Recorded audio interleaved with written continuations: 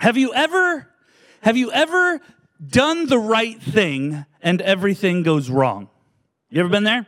Ever done the right thing and everything goes wrong around it? There was a bunch of kids, 4 kids, in Beijing, China. Went out to the lake, and 2 boys, 2 girls. The girls decided, the boys are kind of messing around, teenagers. The girls decide they're going to walk around the lake, and it's just kind of a little small pond, and they're holding hands, and they're walking around the lake. Well, one of the girls slips and falls in and pulls the other girl with her. And there's a big to-do, and the boys, who one of them's up on the shore, the other one's in the lake but not too far away. They hear the splash, they hear the screams, and they do their best to get there. They're swimming, they're getting there as fast as they can.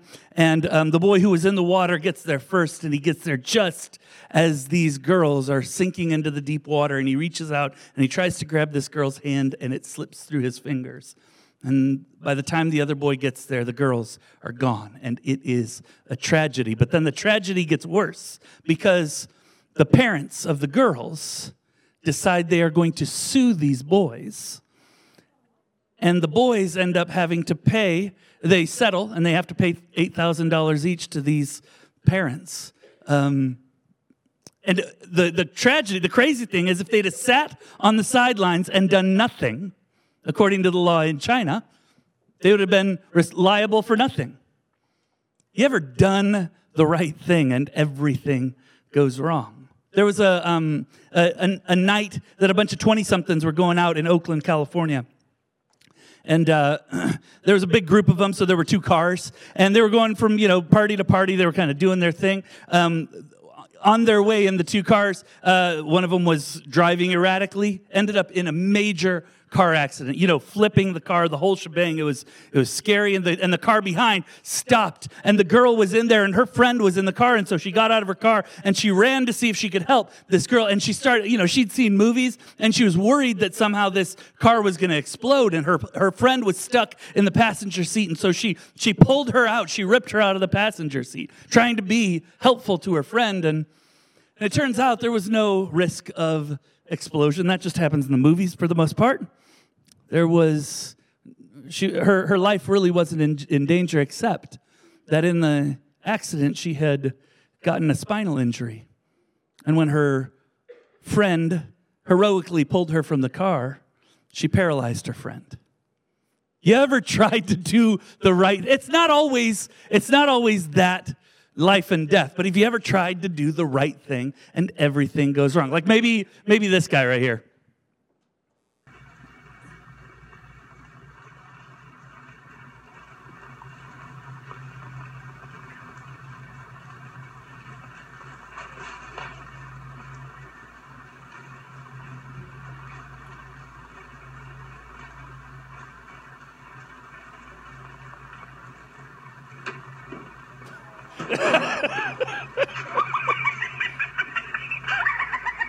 The laugh is my favorite part of that video.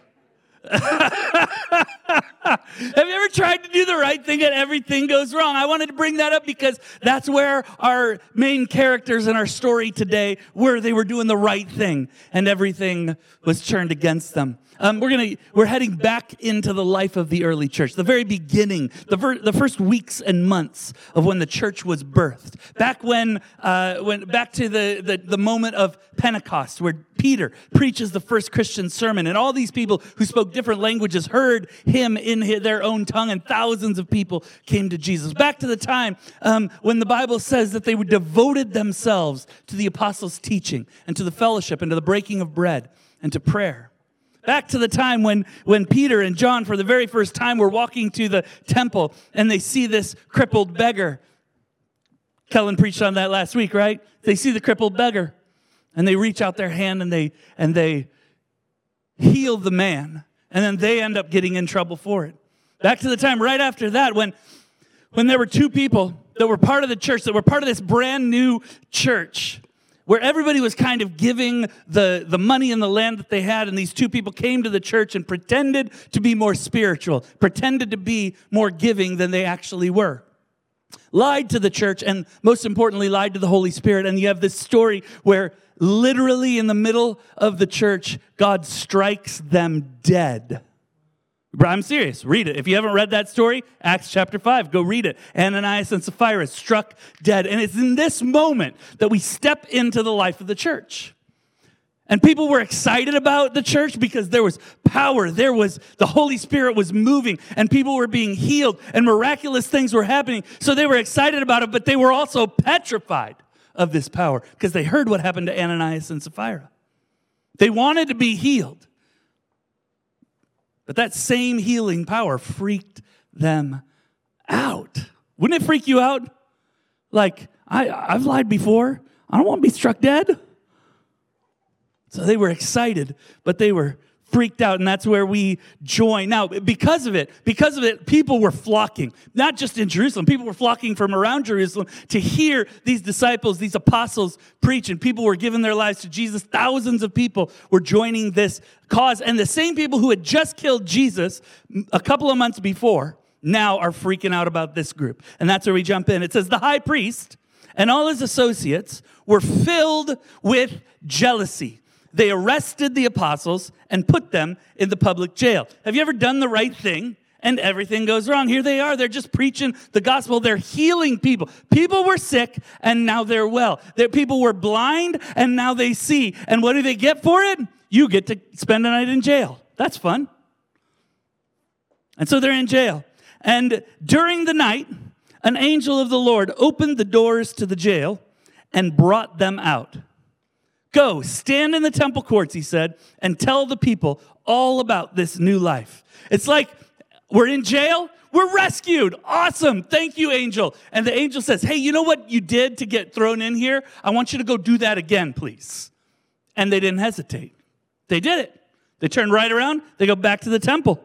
At daybreak, they entered the temple courts as they had been told and began to teach the people. And it's at this point that I think our little story turns Benny Hill-like. You know what I mean? Like, it's like, because what happens is these guys, the priests all come back the next morning and they're really going to, get these apostles. And they get into their room and they send for the apostles. And the guard goes down and he sees that the doors are closed and the guards are standing ready, and they open the door and the apostles are nowhere to be found. And it's like nobody knows what's going on. Everybody's scared to death. They go and tell the chief priests that they're not in the cells. They don't have any idea where they are. And all of a sudden somebody walks in. They're like, I think we found them. You're not going to like it because they're right back where we took them the last time. And so what are we going to do? We got to go get them. So they go and they arrest them, but they're kind of worried because they know that these people, there are thousands of people now in Jerusalem who are believing what these people are saying. And so they're worried about arresting them. They're worried about a riot. And so they quietly bring these guys back in, all 12 apostles. They bring them back in to this chamber, this courthouse, if you will. And they are furious. I mean, they are hopping mad. And they're talking about doing terrible things to these people, these apostles. And while they're sort of discussing what the heck are we going to do with these guys, we don't want to end up with a riot, but we sure as heck don't want to end up with these guys taking over our jobs, right? Because not only were these guys the religious elite, they were also very wealthy because of it. They were powerful because of it. And so it wasn't just a religious threat that this new group of apostles were posing. It was a financial and a power threat. And so they're discussing, what the heck are we going to do? And there's a man who's in the middle of it who stands up to make an argument. Now, you got to understand who this guy is. His name was Gamaliel. And Gamaliel was a man who was kind of a rock star rabbi, a guy that everybody knew who he was. Everybody knew what he thought. He was smart. He had a new understanding of how to interpret the Old Testament. He had tons of followers. This Gamaliel guy he was the real deal. And he steps up and he gives this long, long speech about all these different groups of people who have come and gone. All these different people who would rise up to say we know who the Messiah was. They came and they went. And he ends his speech like this. He says, Leave these men alone. Let them go. For if their purpose or activity is of human origin, it will fail. But if it's from God, you will not be able to stop these men. You will only find yourselves fighting against God. That's a smart dude, right? He's like, listen, either these guys are the real deal or they're not the real deal. If they're not the real deal, why are we worried? They're not gonna go anywhere. But if they are the real deal, why would we fight against it? Why would we fight against God? And so they let him go, and that was that, right? Not quite. Not quite. But he did convince them. Listen, this is how Luke writes it. It says, Gamaliel's speech persuaded them. And they called the apostles in and had them flogged. And then they ordered them not to speak in the name of Jesus and let them go. Now, I kind of just read through something that I think is a little bigger than it might have come across as I read it. The word flogged. They had them flogged.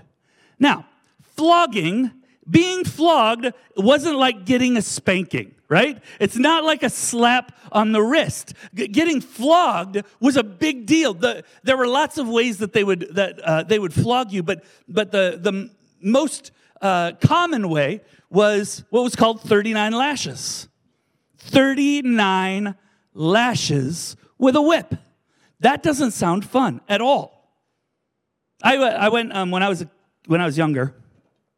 Paintball was kind of becoming a thing, right? And I took my friend Shelly, and we went up to sort of near Madison, and they had this place where people were doing paintball. And I thought, this will be fun. We'll try it. So we drove up there, and she was petrified. I was a little petrified. I'll give you that. She was petrified, but we decided we're noobs, so we'll just do like the training run. And so the way it worked is it was just a pathway through the woods, and they had set up all of these targets that would, when you went past it, they would pop up, and that it would like start shooting, paintballs at you, and you'd have to hit the target, right? So it's kind of fun. And so she and I went together, and she was petrified. I was having a blast, and so we're going through it, 2, 3, 4 targets in, and she's hiding behind me the whole time. Fine, I don't care. But we get about the 5th target. And she decides, okay, I'm gonna try to shoot back at these targets, but instead of shooting around me or shooting over me, she shot me in the back, 10 inches from my back. I had a welt this big for like 2 weeks. I thought I was going to die. That is one paintball. I want you to think about 39 lashes. 39 lashes with a whip. You shouldn't just walk past. They were flogged and let go, because we're talking about something that was awful. It was not a slap on the wrist. It was painful. It was public, and it was humiliating. And what was their reaction? The apostles left the Sanhedrin rejoicing because they had been counted worthy of suffering disgrace for the name. They rejoiced. They got 39 lashes, most likely. What was their reaction? They rejoiced. Thank God we were counted worthy of suffering disgrace. What does it mean to rejoice in disgrace? That's what we're going to talk about for the rest of our time today. What does it mean to rejoice in disgrace? These men were beaten, they were bloodied, they were humiliated, and they were disgraced. And they felt honored for the opportunity. What kind of people react like that? I think disgrace is kind of a weird thing.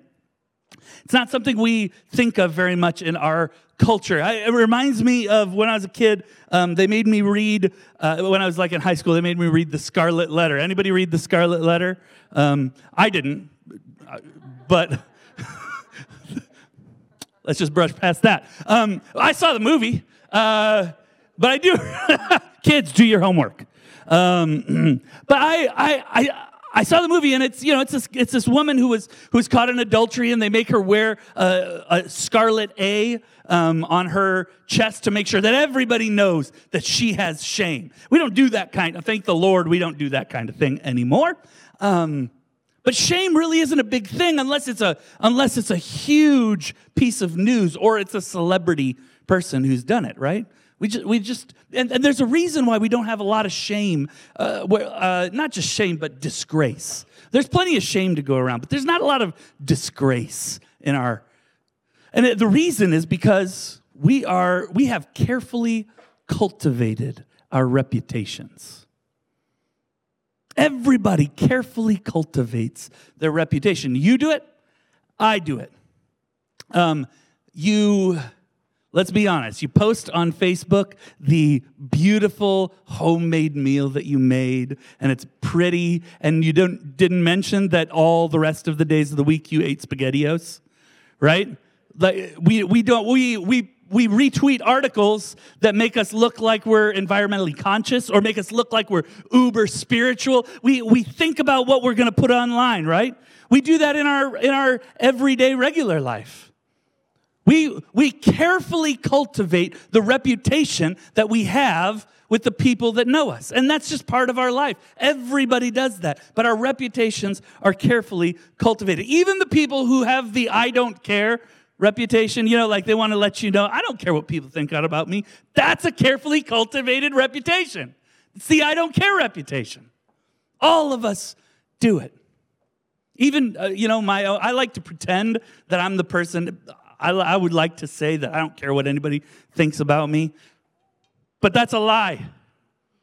It's a lie. Of course I care what people think about me. I don't post a ton on social media, and there's a reason, because I know that it reflects, it lets people see into who I am. It makes them think about who I am, and I'm nervous about it. I'm careful about it. I don't want everybody, and so I only post a couple of different kinds of things on social media. One of them is anything I think that's funny, right? Like I want to be funny, or I want to say nice things about my family. So that's really pretty much anything that I put on social media.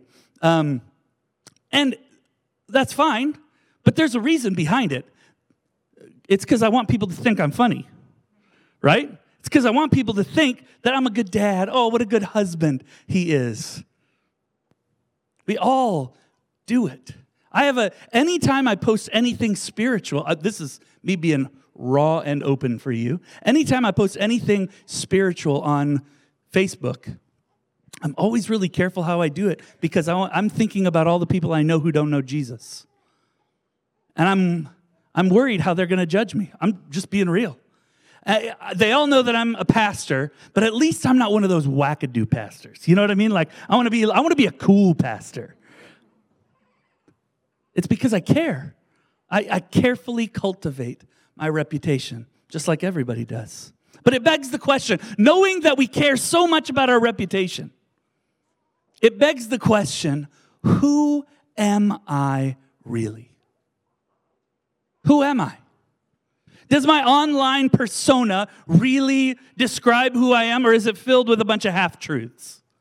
And forget social media. What about in real life? Who am I? What is it that makes me me? Is it the sum total of all my experiences, right? I think sometimes we think that way.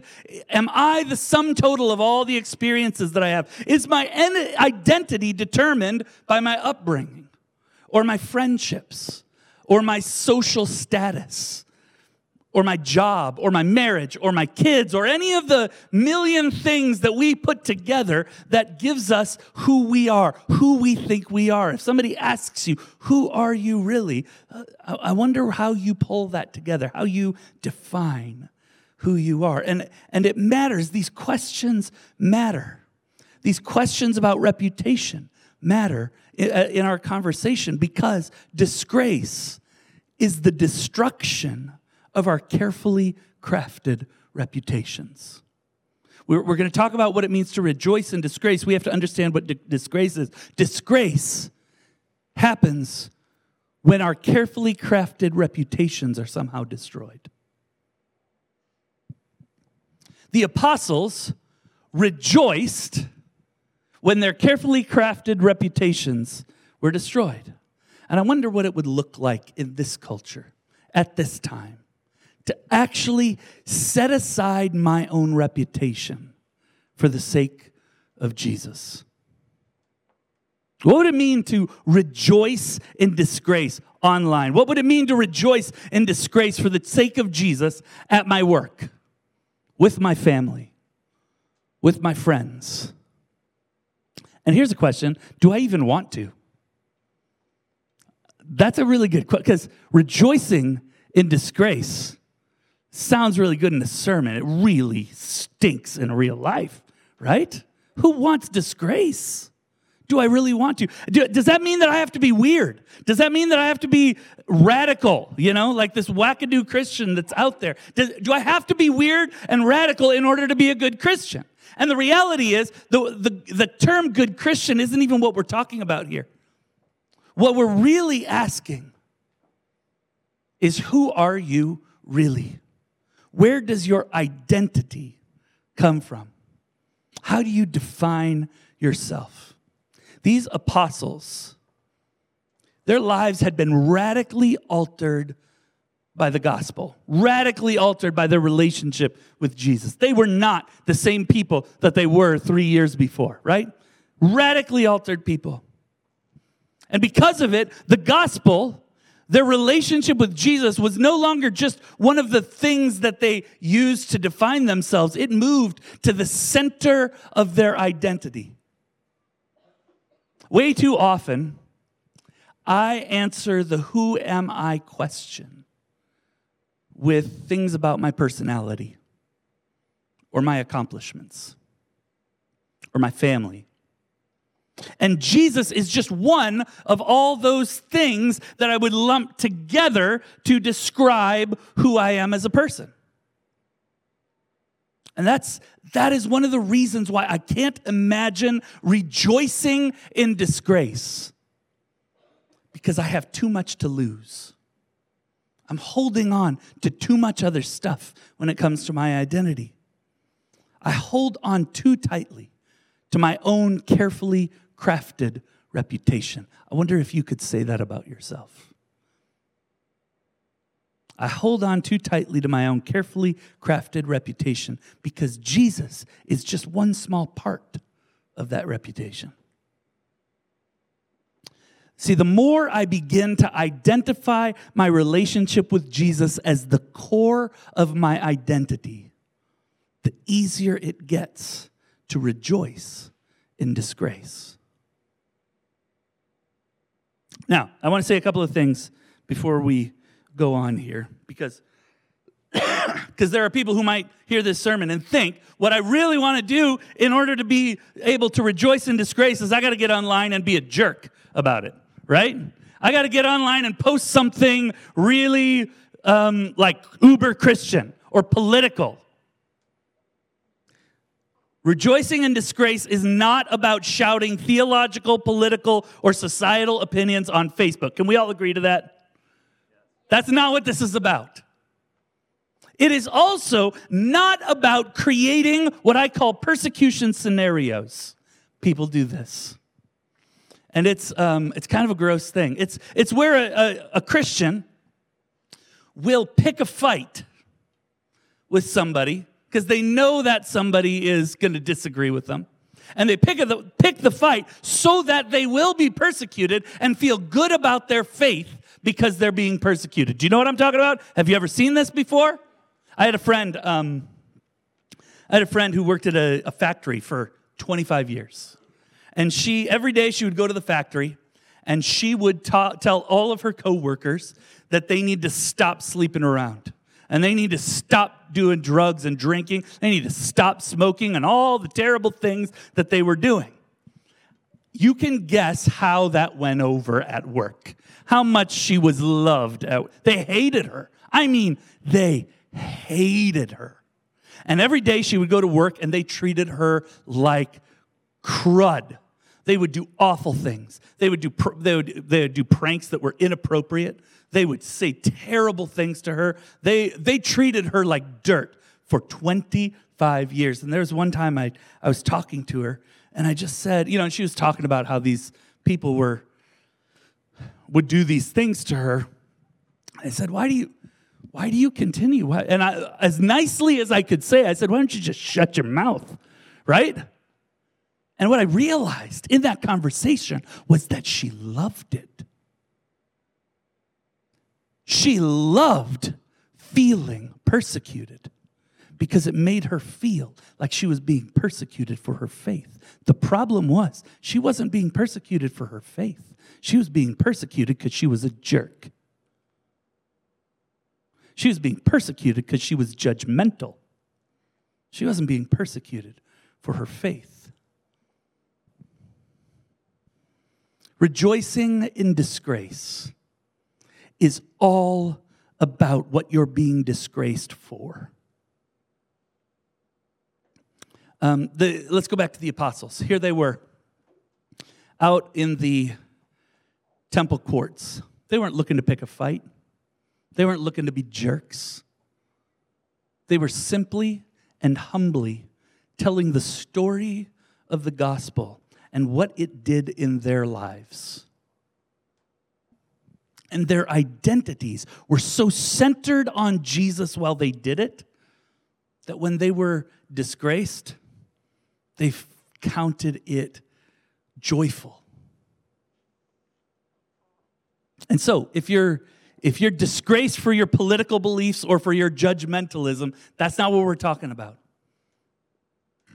But if your carefully cultivated reputation suffers because you're vulnerable about how the gospel has saved you and your identity is centered on Jesus, then rejoicing in disgrace comes naturally. That's what it means. We're not rejoicing in disgrace because we got in an argument and somebody persecuted us.